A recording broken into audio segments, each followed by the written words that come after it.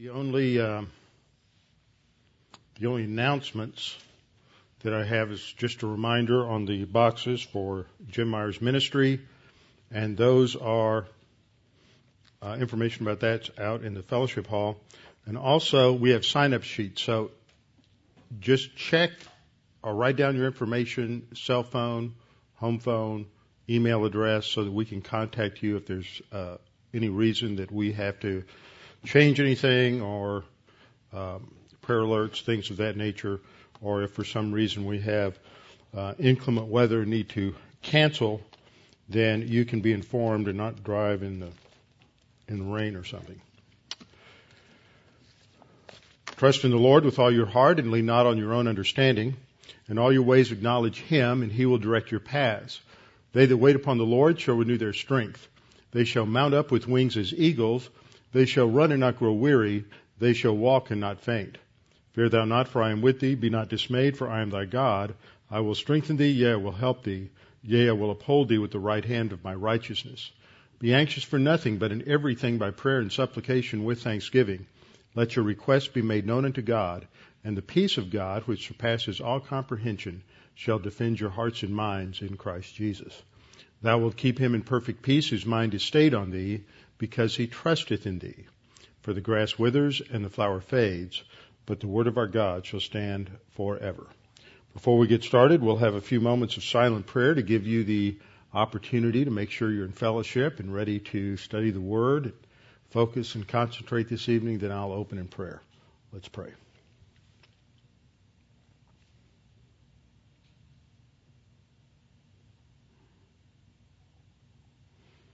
Our Father, we're so grateful that we can come before you this evening. We're thankful for those who are here for prayer meeting and the opportunity to gather together as believers to pray for the needs of this church and for those who are sick, those and other ministries and the various different requests that have come into this congregation. And Father, we especially remember those in this congregation who are in serious problems with their health, especially Jim Burney, and we continue to pray for him and his recovery. Father, we're thankful we can come together to fellowship around the teaching of your word, to be strengthened and encouraged by the truth of your word, and that you will use that in our sanctification.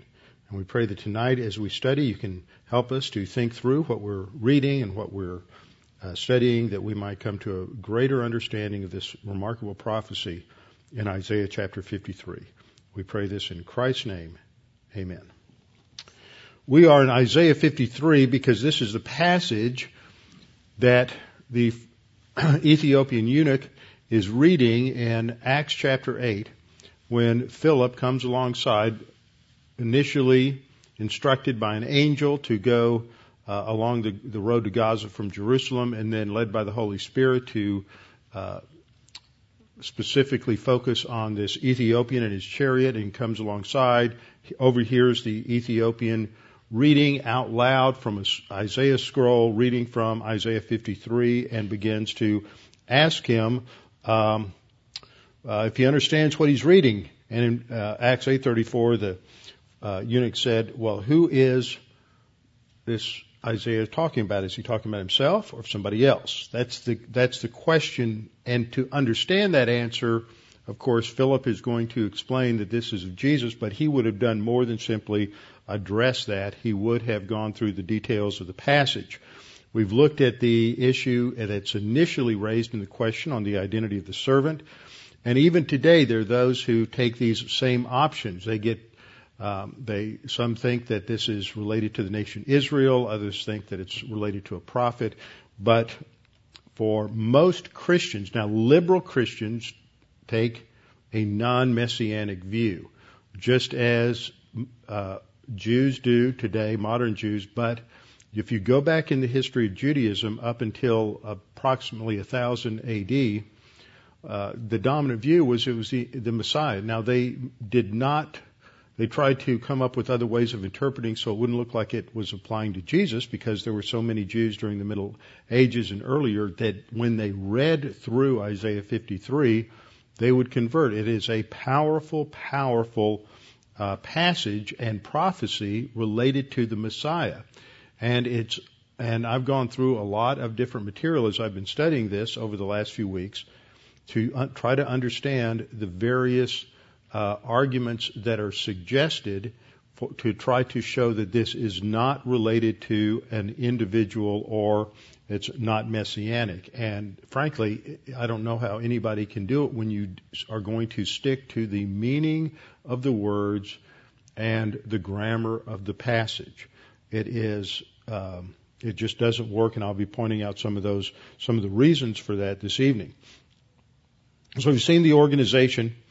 52:13 through 15 really presents the introduction. This is what's called the fourth servant song, although this idea that these four servant songs they're not really psalms, but they do focus on the issue of the servant, and they are in some ways descriptive praise and or thanksgiving. And so this is the fourth one in this section of Isaiah. Isaiah 52:13 through 15 begins with the introduction. God is speaking at the close. In 53:10 to 12, God is speaking again. And the core message, which is sort of contained within this divine report, you have three sections where we have a focus on the servant as nourished by God but rejected by man, and how he is submitted to the plan of the Father.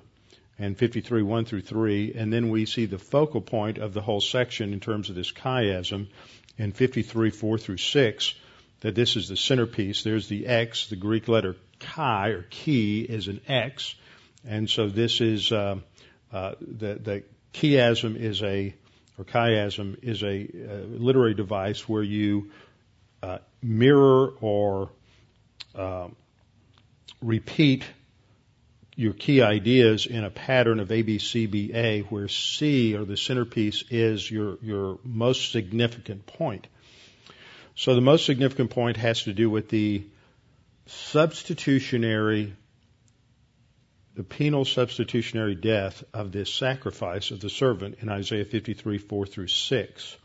We'll get into most of that, I think, this evening.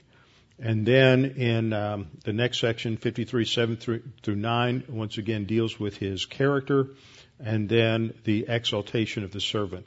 And as I pointed out last time, this passage is really about the exaltation of the servant. It is not about the suffering. That's secondary. The exaltation is because he has suffered. But if you look at these verses and read through it, all of the verses that relate to the suffering and all the verbs that are used in relation to the suffering are past tense verbs, whereas the verbs related to his future glorification and exaltation are future tense. So whoever is speaking and giving this report, they're looking back on something that has happened with a view to what it is going to eventuate in, what it is going to result in, that is the exaltation of the servant.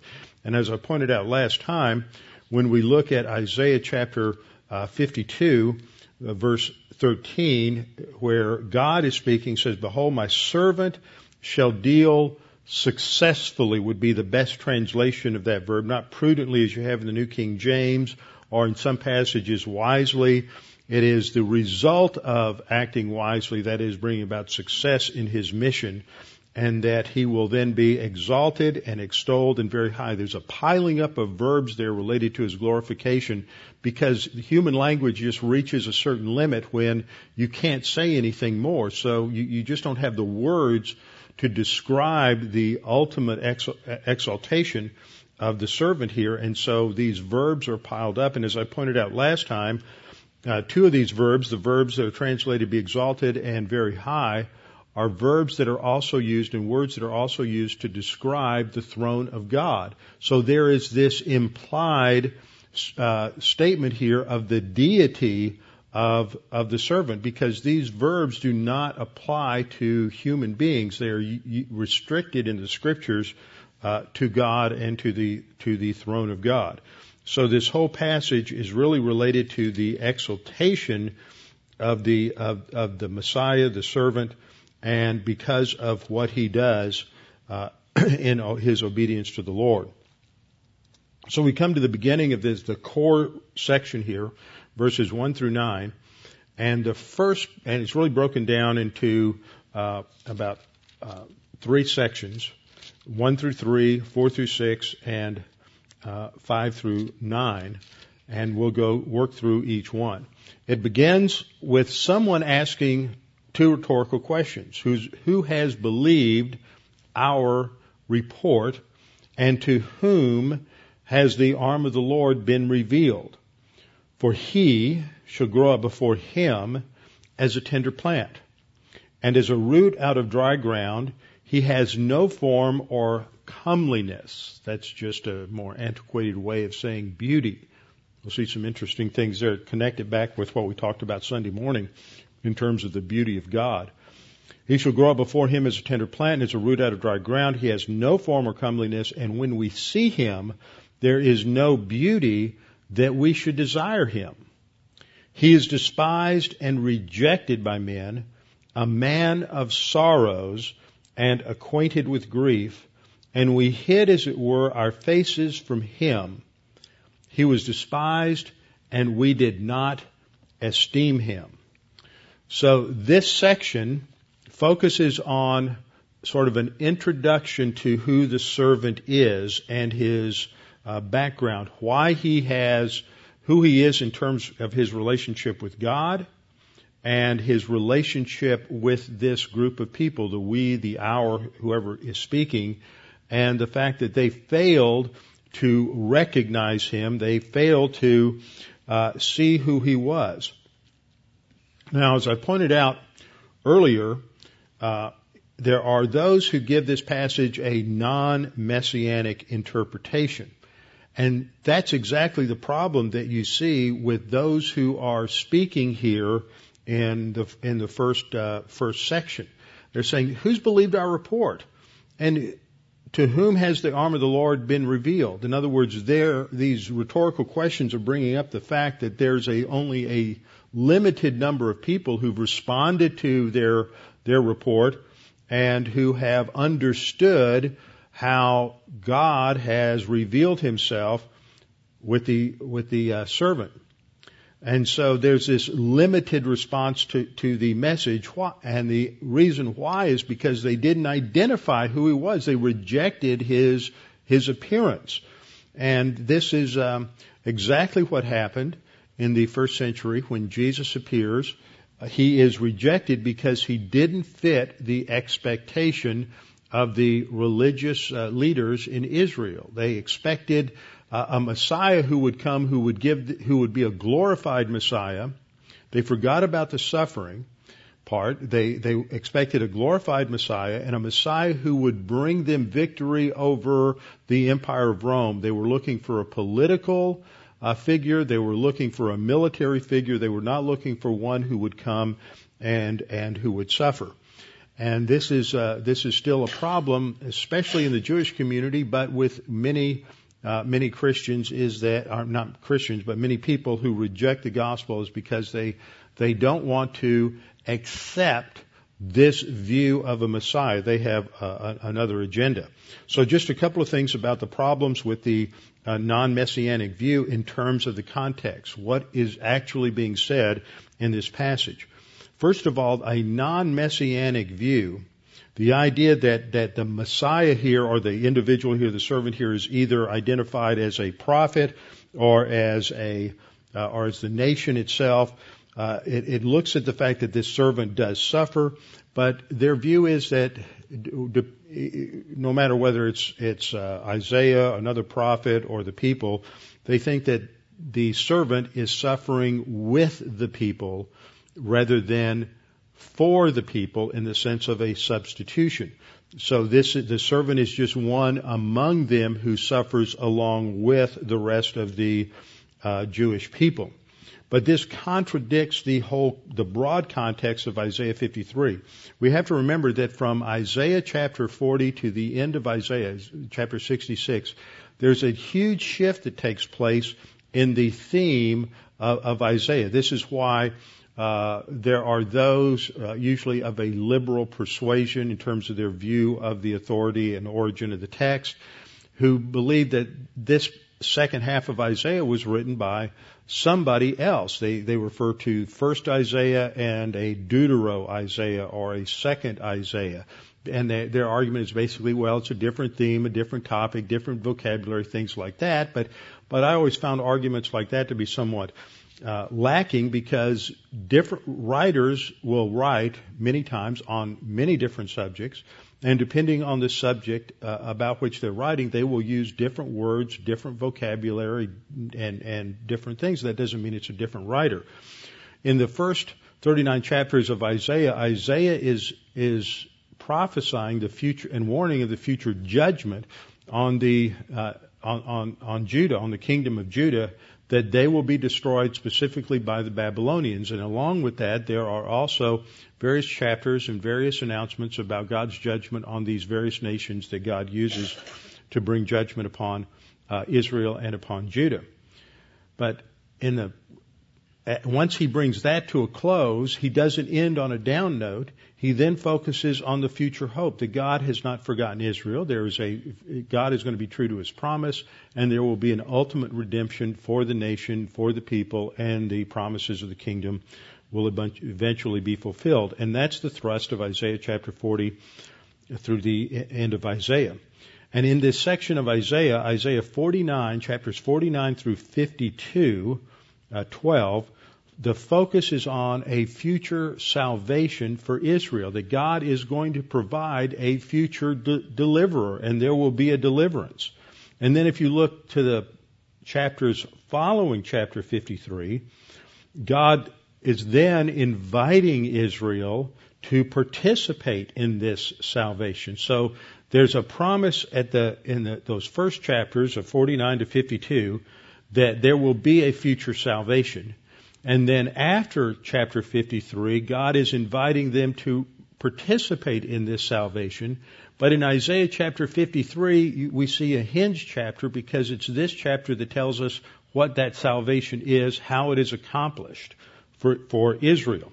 And so chapter 53 is the link between the two, and the transition from the announcement about a future deliverer and the next chapters, which view that as having already been accomplished. The second aspect of this, which is foundational to this whole section and just destroys any of the other arguments for a corporate Messiah being of Israel or being the prophet, is that the chapter clearly focuses on the fact that the servant, whoever he is, A, is righteous, and B, pays the penalty for sin, not temporal punishment, but the eternal punishment for sin. We read in verse 5, he was wounded for our transgressions, pierced. That is, the word there is not just wounded, but it has the idea of a fatal piercing, a fatal wound. He was bruised, and actually the term there in the Hebrew indicates a massive crushing, a pulverizing of a person. So it also implies death. He was bruised for our iniquities. So the focal point of this is going to be on his payment for sin, and the result of that there is a complete healing or deliverance from this sin. In the last part of chapter 5, by his stripes we are healed. And then we get down to verse 11, that by his knowledge, or on the basis of knowledge of him, my righteous servant shall justify many. Again, terminology that is related to an eternal deliverance or eternal salvation. Those verses alone and those ideas alone just wipe out the idea that the servant is another prophet, or the servant is the corporate body of Israel. I'll point out some other things as we go through this. Isaiah 53 verse 4, when we get into that transition into the focal point of the text itself on the substitution, begins with a word that we'll see. It's translated surely. Some, I think, say however. It's a contrast. And so the contrast is between the attitude of rejection by the people, whoever the we are, in the first three verses, to the work that is done by the servant in bearing our grief, carrying our sorrows, things of that nature. And those terms that we find in verse 4, surely he has borne our griefs and carried our sorrows. Those two terms, and we'll look at those in detail, those two terms come right out of the context of Leviticus chapter 16, where we're dealing with the Day of Atonement. So this is clearly language that is based on an understanding of the whole ritual of the Day of Atonement, as well as other sacrifice and offering passages in Leviticus.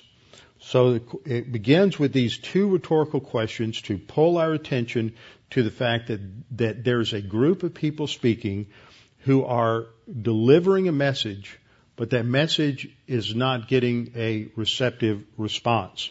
So they ask, who has believed our report, and to whom has the arm of the Lord been revealed? So they're using the pronoun our, which is a first person plural pronoun.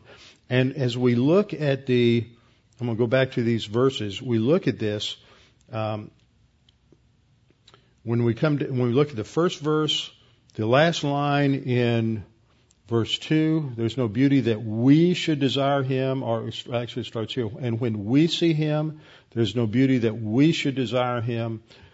He's despised and rejected by men, a man of sorrows, acquainted with grief, and we hid our faces, and we did not esteem him. So who do these plural pronouns describe here? And there are a couple of options that have been set forth, and you may hear somebody say them. One is that it refers to the Gentile kings mentioned in the last verse of chapter 52.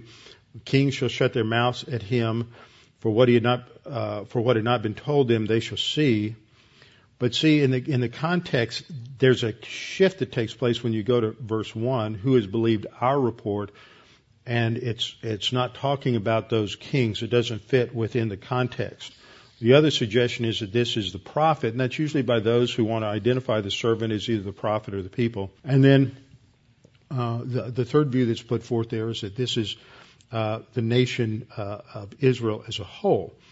And as part of that would be a future believing remnant of Israel, which I think is the answer.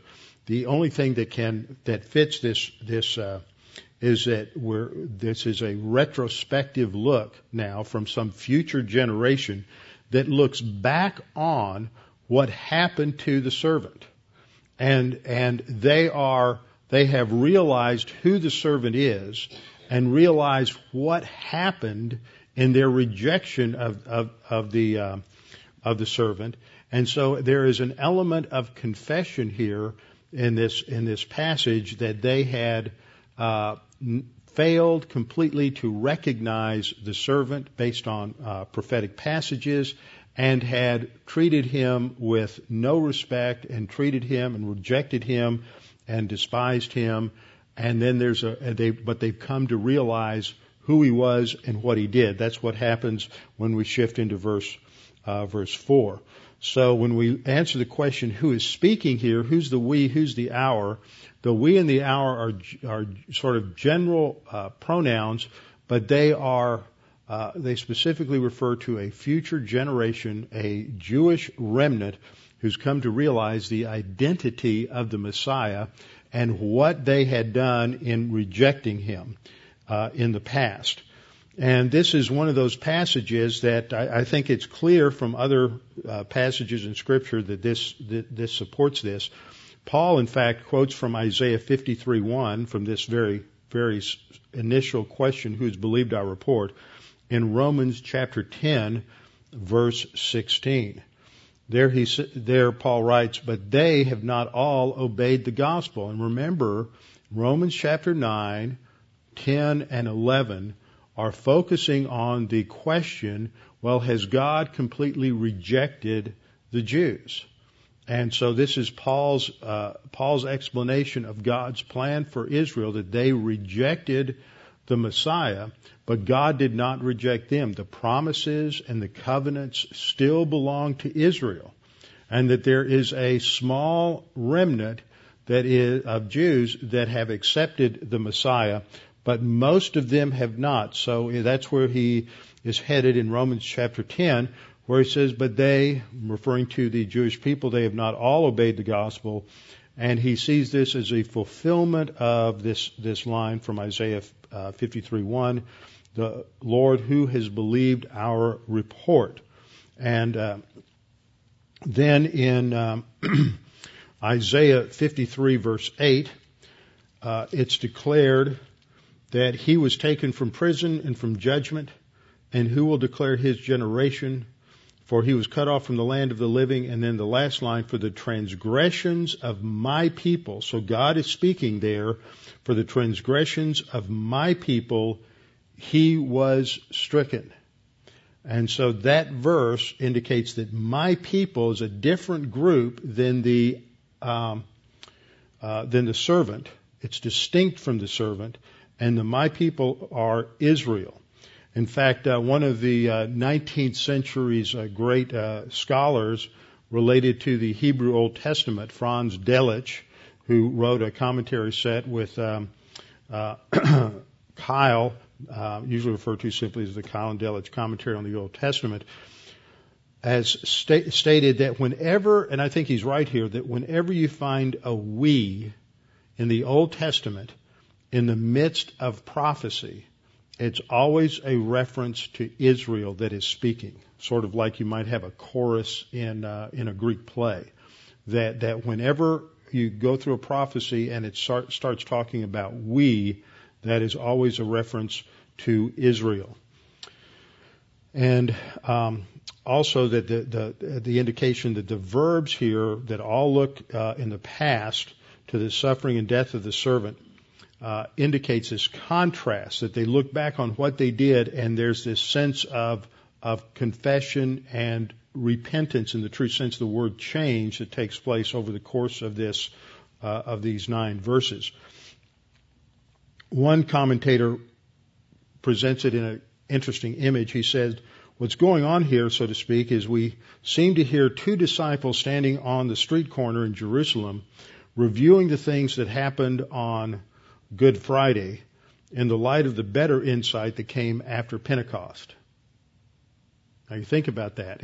You've got two Jewish Christian disciples sitting there after Pentecost, once they gain perspective and understand what has happened, and they suddenly realize all that has happened in terms of the arrest, the crucifixion, the burial, and the resurrection of Jesus. Now it's all beginning to make sense, whereas they didn't quite grasp all that on the other side when they were going into it. So this is what's happening here, is that you have this remnant in the future realizes that Jesus is the Messiah, and they look back and they say, boy, we just really missed it. And not only did we miss it, but in our rejection, it brought about his death as well. So this section contains sort of a confession from the believing Israelites that their failure to know the Scriptures, failure to properly understand what they taught about the Messiah as needing to suffer before he would be glorified and before he would reign, and that because they missed that and they rejected him and despised him, that led to his suffering and to his death. But that in turn brought about the glories of their salvation. Now the first question is simply, who's believed our report? As they've come to understand this, they've reported on it. They have a message. Who's believed our message now? That's what they're asking. The second question expands on that a little bit, and they say, to whom has the arm of the Lord been revealed? Now the phrase arm of the Lord is one that is ultimately associated with his power, with his omnipotence. We know that the phrase the arm of the Lord is what's called an anthropomorphism. An anthropomorphism means that some aspect of the human physical form is attributed to God, even though we know God is spirit, and he doesn't have a body like ours. Certain attributes of a human body which God doesn't possess are assigned to him as a means of communicating something to human beings on the basis of analogy. So when you have phrases like the hand of God, the arm of God, that emphasizes strength and power. You have phrases like the eyes of God looking back and forth throughout the earth. That indicates his knowledge of what is going on. But arm and hand focus on his omnipotence, and almost always they're focusing on his power, his omnipotence, his ability to deliver people from calamity, especially deliverance from sin. So the question here is, to whom has the arm of the Lord been revealed? So the revelation of the gospel message has been really revealed to only a few, in the sense that they've responded to it. They've rejected it. And so the emphasis in these two questions is the message has gone out to the Jewish people, but there has not been much of a response. They have mostly rejected it, even though thousands upon thousands became Christians during the first century. Ultimately, the gospel was rejected by the leaders, the political leaders, the religious leaders, and by the majority of the Jewish people. So the first question emphasizes this rejection that has taken place. Then in verse 2, there's going to be an explanation now. Whenever we see a passage begin with for, usually this is either going to be some sort of explanation, or in some cases it's developing the cause for something. And here it's going to be further explanation and expansion on the reason for the rejection. And in the first part of this verse, the emphasis is on the servant's relationship to God. And the second part is his rejection by man. How the first part, how God loved the servant and took care of and nourished and nurtured the servant. And the second part focuses on how, in contrast, the Jews rejected him. And overall, mankind rejected him. Verse 2 says that he shall grow up before him. Now, we have two uses of the third person singular pronoun. For he shall grow up before him. Who's the first he? Who do you think that describes? In context, it describes the servant. As God is speaking back in 52:13, behold, my servant shall deal prudently, he shall be exalted. So he, in terms of the nominative case here, generally is referred back to the servant. He shall grow up. So this implies that the servant is going to grow physically. There's going to be a process of physical growth and maturation. He's not going to show up already mature. He will grow up before him. So this use of him indicates the him is a different person than the he. And the him would be the speaker in verses 12 to 15 identified as Yahweh, who we call God the Father. For he shall grow up before him as a tender plant. Now this is where it starts tying some imagery together from various other passages in the Old Testament related to the Messiah. The phrase tender plant is from the Hebrew word yonak, which means a suckling, a tender plant, a tender shoot, a young plant. It's a horticultural term. It's not talking about some translators translate this as a suckling. It's not talking about a nursing child. It's talking about a small shoot coming up out of dry ground. Now, dry ground is what? If you have a garden, how much is going to come up through your dry ground? Well, if it's my garden, it's weeds. They don't seem to need water. But it's barren soil. Out of something that is not expected to produce growth, this growth is going to develop and strengthen. So the image is of this, of a trunk of a tree or something like that, which fits with other images of this idea of a root. In Isaiah 11:1, have the prophecy that there shall come forth a rod or a branch from the stem of Jesse. The picture is of the trunk of a tree, and the tree's been cut down. Now the root is Jesse. Jesse was the father of David, the king of Israel.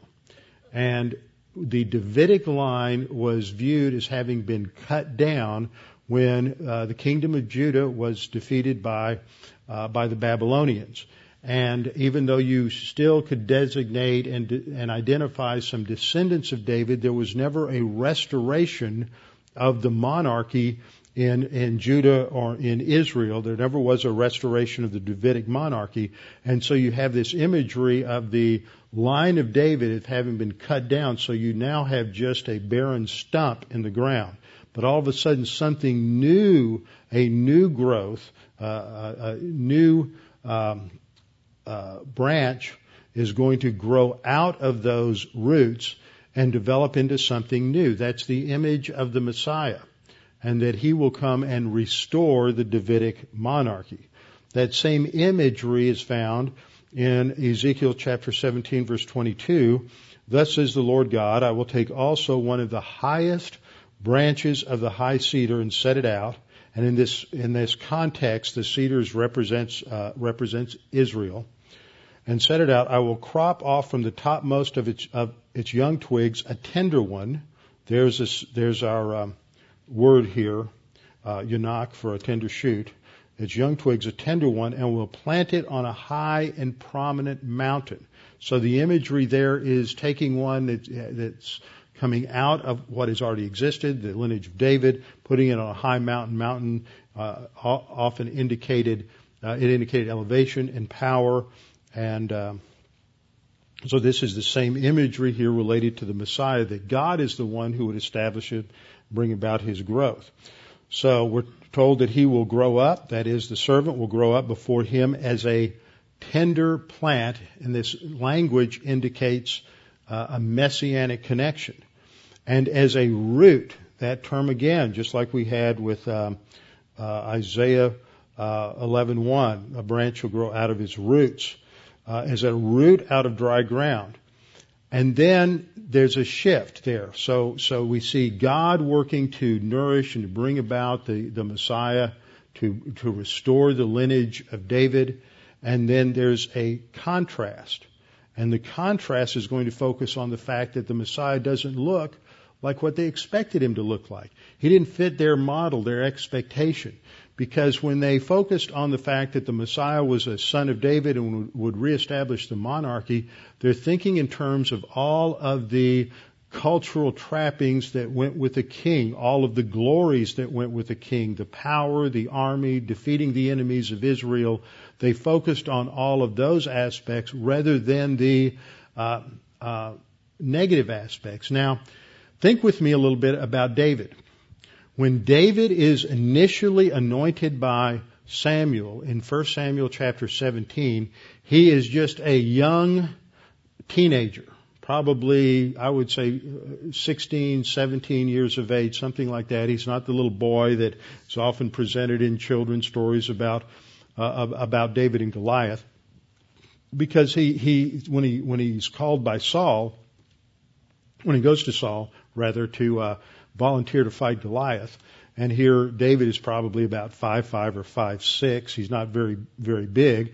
And how do we know that? Well, we've discovered numerous graves in Israel and archaeological sites where there are skeletons, and you can measure the skeletons and see what the average height was at that time. Just like at the time of the American War for Independence, people like George Washington, who was about 6'3" or 6'4", were and later on, just a generation later, Sam Houston was about the same size.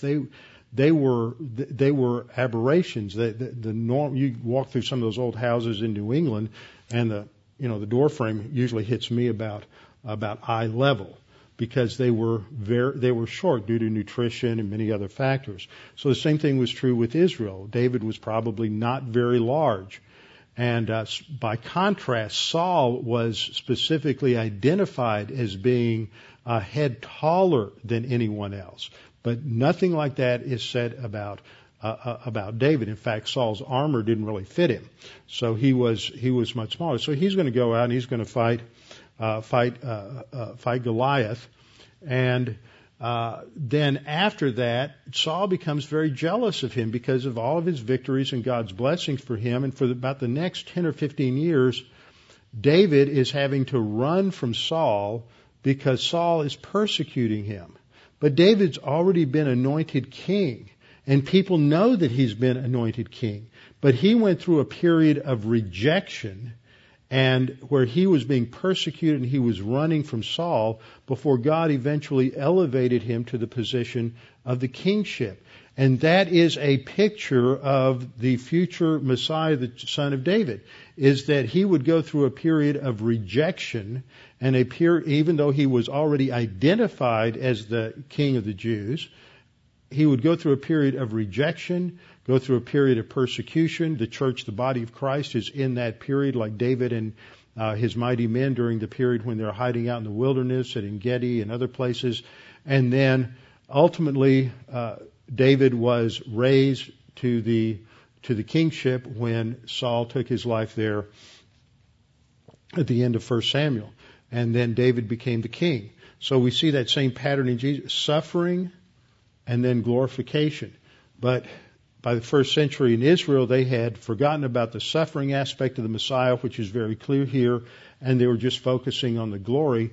So when Jesus came, when he wasn't recognized as such because he didn't come. He came from a very small village of Nazareth that, according to archaeologists and scholars, probably didn't have a population of more than 100, 150 people maximum. And it was very small. It had a poor reputation, so that when Jesus shows up later on, I think Nathaniel says, "Well, what good can come out of Nazareth?" Nazareth had a pretty negative reputation, so nobody really thought that anything good can come out of Nazareth, and that a Nazarene was just a backward person. In fact, in Judea, they had a negative view of the Galileans. They said, "Well, these Galileans don't know how to speak other languages. They're not very cosmopolitan. They're not well educated." So there was a negative view there. And so what we see here isn't a statement that Jesus is unattractive, but it's clearly a statement that he did not have the kind of physical presence one would expect of a savior of the world from a human viewpoint perspective. You wouldn't look at Jesus and say he looks like a savior. He looks like a king. He looks so Davidic. None of that is there. He just looked like an average Jewish male. And there was nothing physically that drew them. So they because there wasn't anything in his background growing up, I don't think he was poor. Those who've gone to Israel with me, we've gone to a town about 4 miles from Nazareth called Sepphoris. Sepphoris was discovered back in the 80s and excavated, and it was a huge city, and it was developed from about 84 by Herod Agrippa and designated to be the capital of Galilee. And it was a gorgeous city, but this was all built during the time that Jesus was growing up. And so if your father's a carpenter, and a carpenter there was that term that's used in the Greek isn't limited to it's not limited to a woodworker. It really refers to a construction engineer, a builder, somebody who worked with stone, with wood, with whatever. And so as this massive Roman city is being constructed 4 miles from Nazareth, where do you think Joseph would go to get work? He would go over to Sepphoris. And so as Jesus grew up and was would go with his father in order to work, he was exposed to Greco-Roman culture in Sepphoris. And so I think that it was a good, solid, working class family. They were not poor, but nobody was rich or wealthy or well-to-do in modern American sense, but they were well off. They weren't hurting. But this wasn't the background that people expected.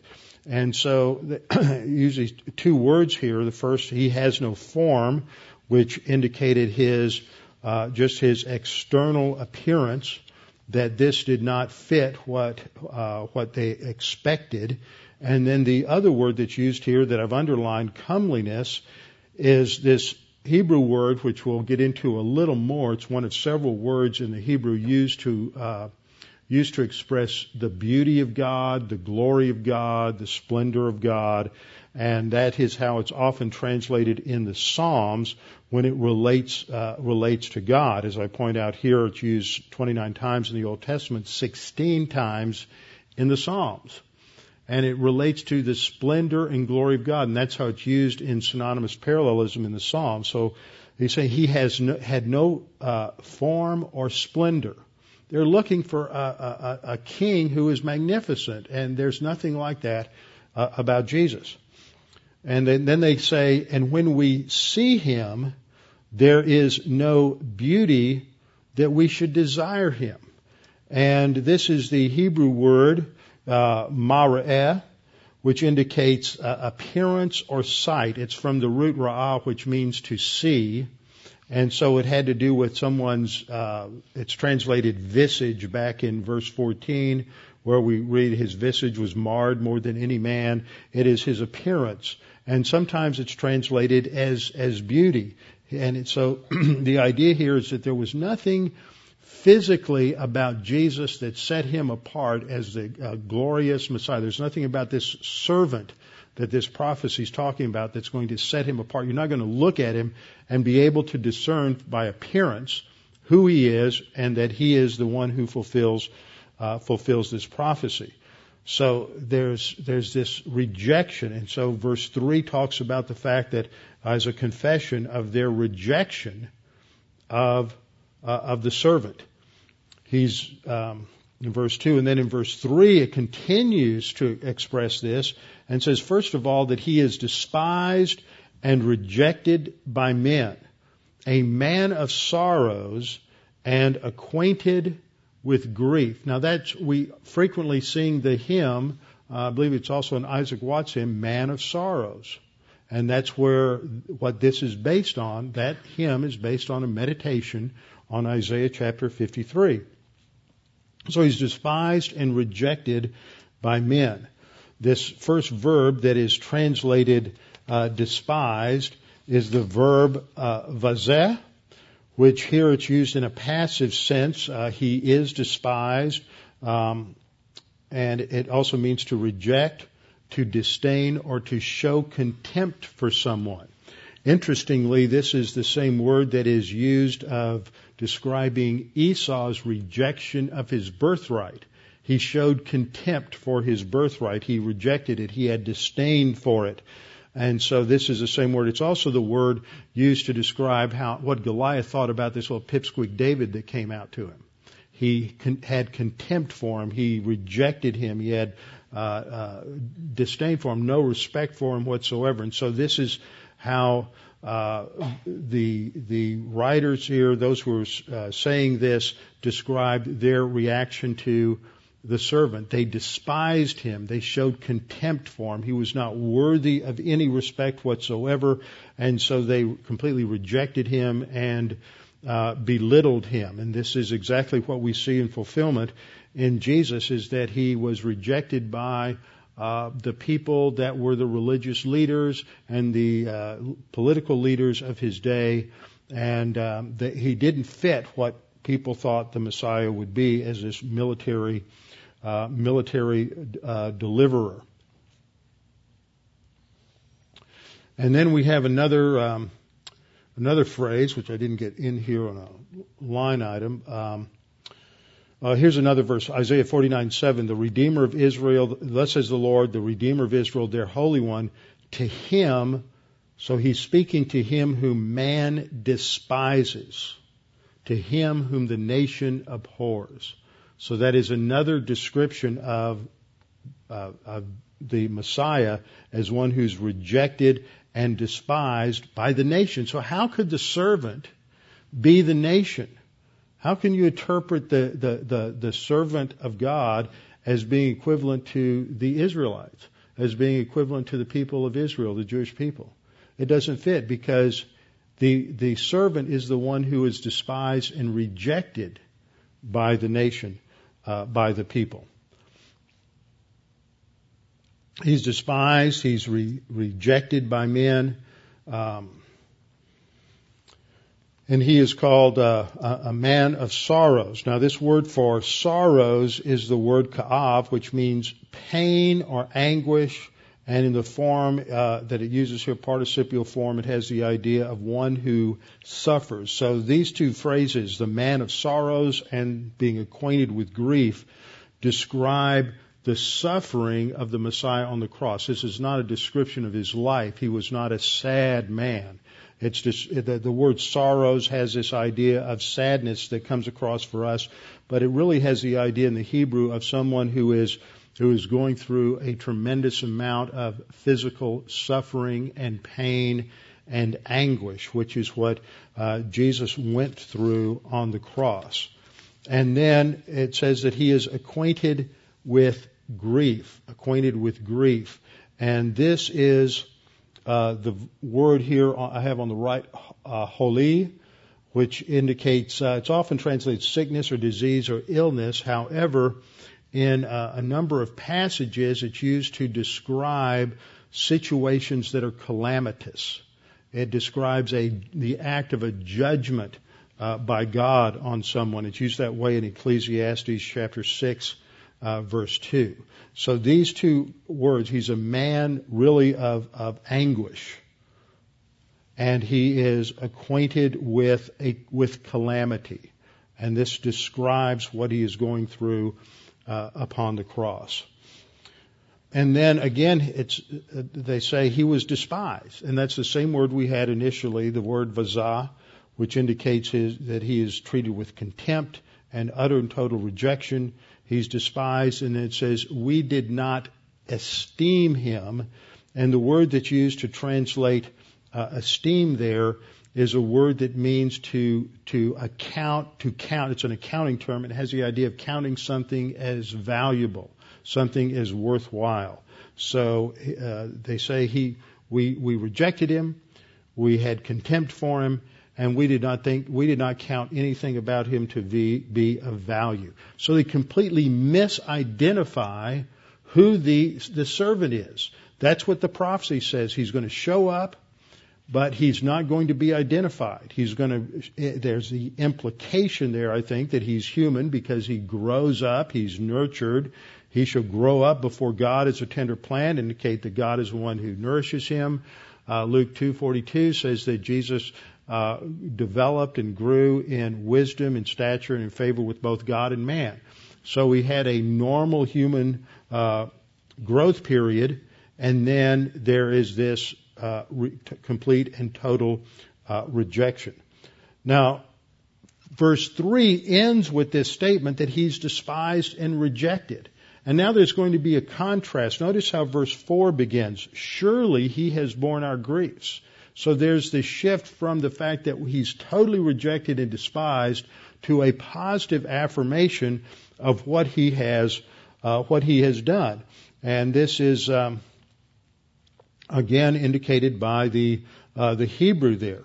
But as we look at these next three verses, what I want you to identify here, and you can circle and underline the pronouns in your own Bible. Look how it reads. Surely he has borne our griefs. Notice the contrast here.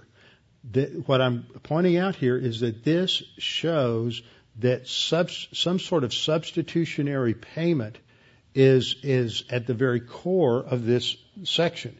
He bore our griefs. He carried our sorrows. Yet we esteemed him stricken. Notice the contrast between the third person and the first person pronouns. Verse 5, but he is wounded for our transgressions. He is bruised for our iniquities. The chastisement for our peace is laid on him, and by his stripes we are healed. And then at the end of verse 6, the Lord has laid on him the iniquity of us all. All is just a generic term that includes not only Jews, but everybody in the human race. Now, as I said at the beginning of when we first started looking at this verse, it begins with this Hebrew word, achen, which indicates surely or however. It's a contrast with what goes on before. It's a sharp contrast, and it introduces a positive statement. So it shifts from the fact that we rejected him, we despised him, we had no reason to accept him at all, but nevertheless, but in spite of our rejection is the idea here. He has borne our griefs and carried our sorrows. Now this is in synonymous parallelism, so griefs and sorrows are parallel to one another, and these terms are terms that are used not specifically of sin, but as the consequences of sin. Now we're going to get into other words that relate to sin. In verse 5 we have the word transgression and iniquity, and there are other words that are used throughout this passage related to sin. Iniquity is used again in verse 6. The Lord has laid upon him the iniquity of us all. And so it's very clear that the penalty that's being paid here is a penalty related to sin. But just as we close out tonight, the thing I want you to focus on here is these verbs. He has borne our griefs. Now that's a poetic way that the King James translators use to translate this. It's the Hebrew word nasah, which indicates lifting, carrying, or taking something somewhere, but it is specifically used in the Day of Atonement passages related to the payment for sin for the people and the bringing about of forgiveness. Now remember, on the Day of Atonement, the high priest would come out and they would bring two goats to him. And he would put his hands on the goats and recite the sins of the nation for the previous year. And they would take one goat that would be sacrificed, and that pictures the payment for the sin. That, as Scripture says, that there is no, without the shedding of blood, there is no forgiveness of sin. So that it wasn't that the animal could pay for the sin, but it's picturing the fact that eventually there has to be a death that would be able to pay for all sin. And so that one goat goes to be sacrificed, but the other goat, called the scapegoat, is then taken by a trusted friend of the high priest and is taken far away from Jerusalem, way out into the barren Judean desert, far enough away to where he can never find his way back, because our sins don't come back on us. And he's taken far out into the wilderness where he is released, indicating that our sins are paid for and removed from us, as the psalmist says, as far as the east is from the west, so that there's this complete removal of sin. So the goat that pays for the sin, or the goat that goes out in the wilderness, is described in Leviticus 16:22. The goat shall bear, same word, nasah. The goat shall carry upon itself all their iniquities to an uninhabited land, and he shall release the goat in the wilderness. So this is language that speaks of the Day of Atonement of Yom Kippur. The second word that's used here is the word for he carried our sorrows. I didn't have that underlined, but carried our sorrows is the Hebrew word saval, which indicates bearing a load for someone else. The very verb itself has a connotation of substitution. You're carrying a load for someone else. So he carries for someone else sorrows. And this is his role. So starting with verse 4, we see this emphasis on a substitutionary payment. And then as we get into the next verse, starting in verse 5, we're going to see that it brings in the idea of a penalty.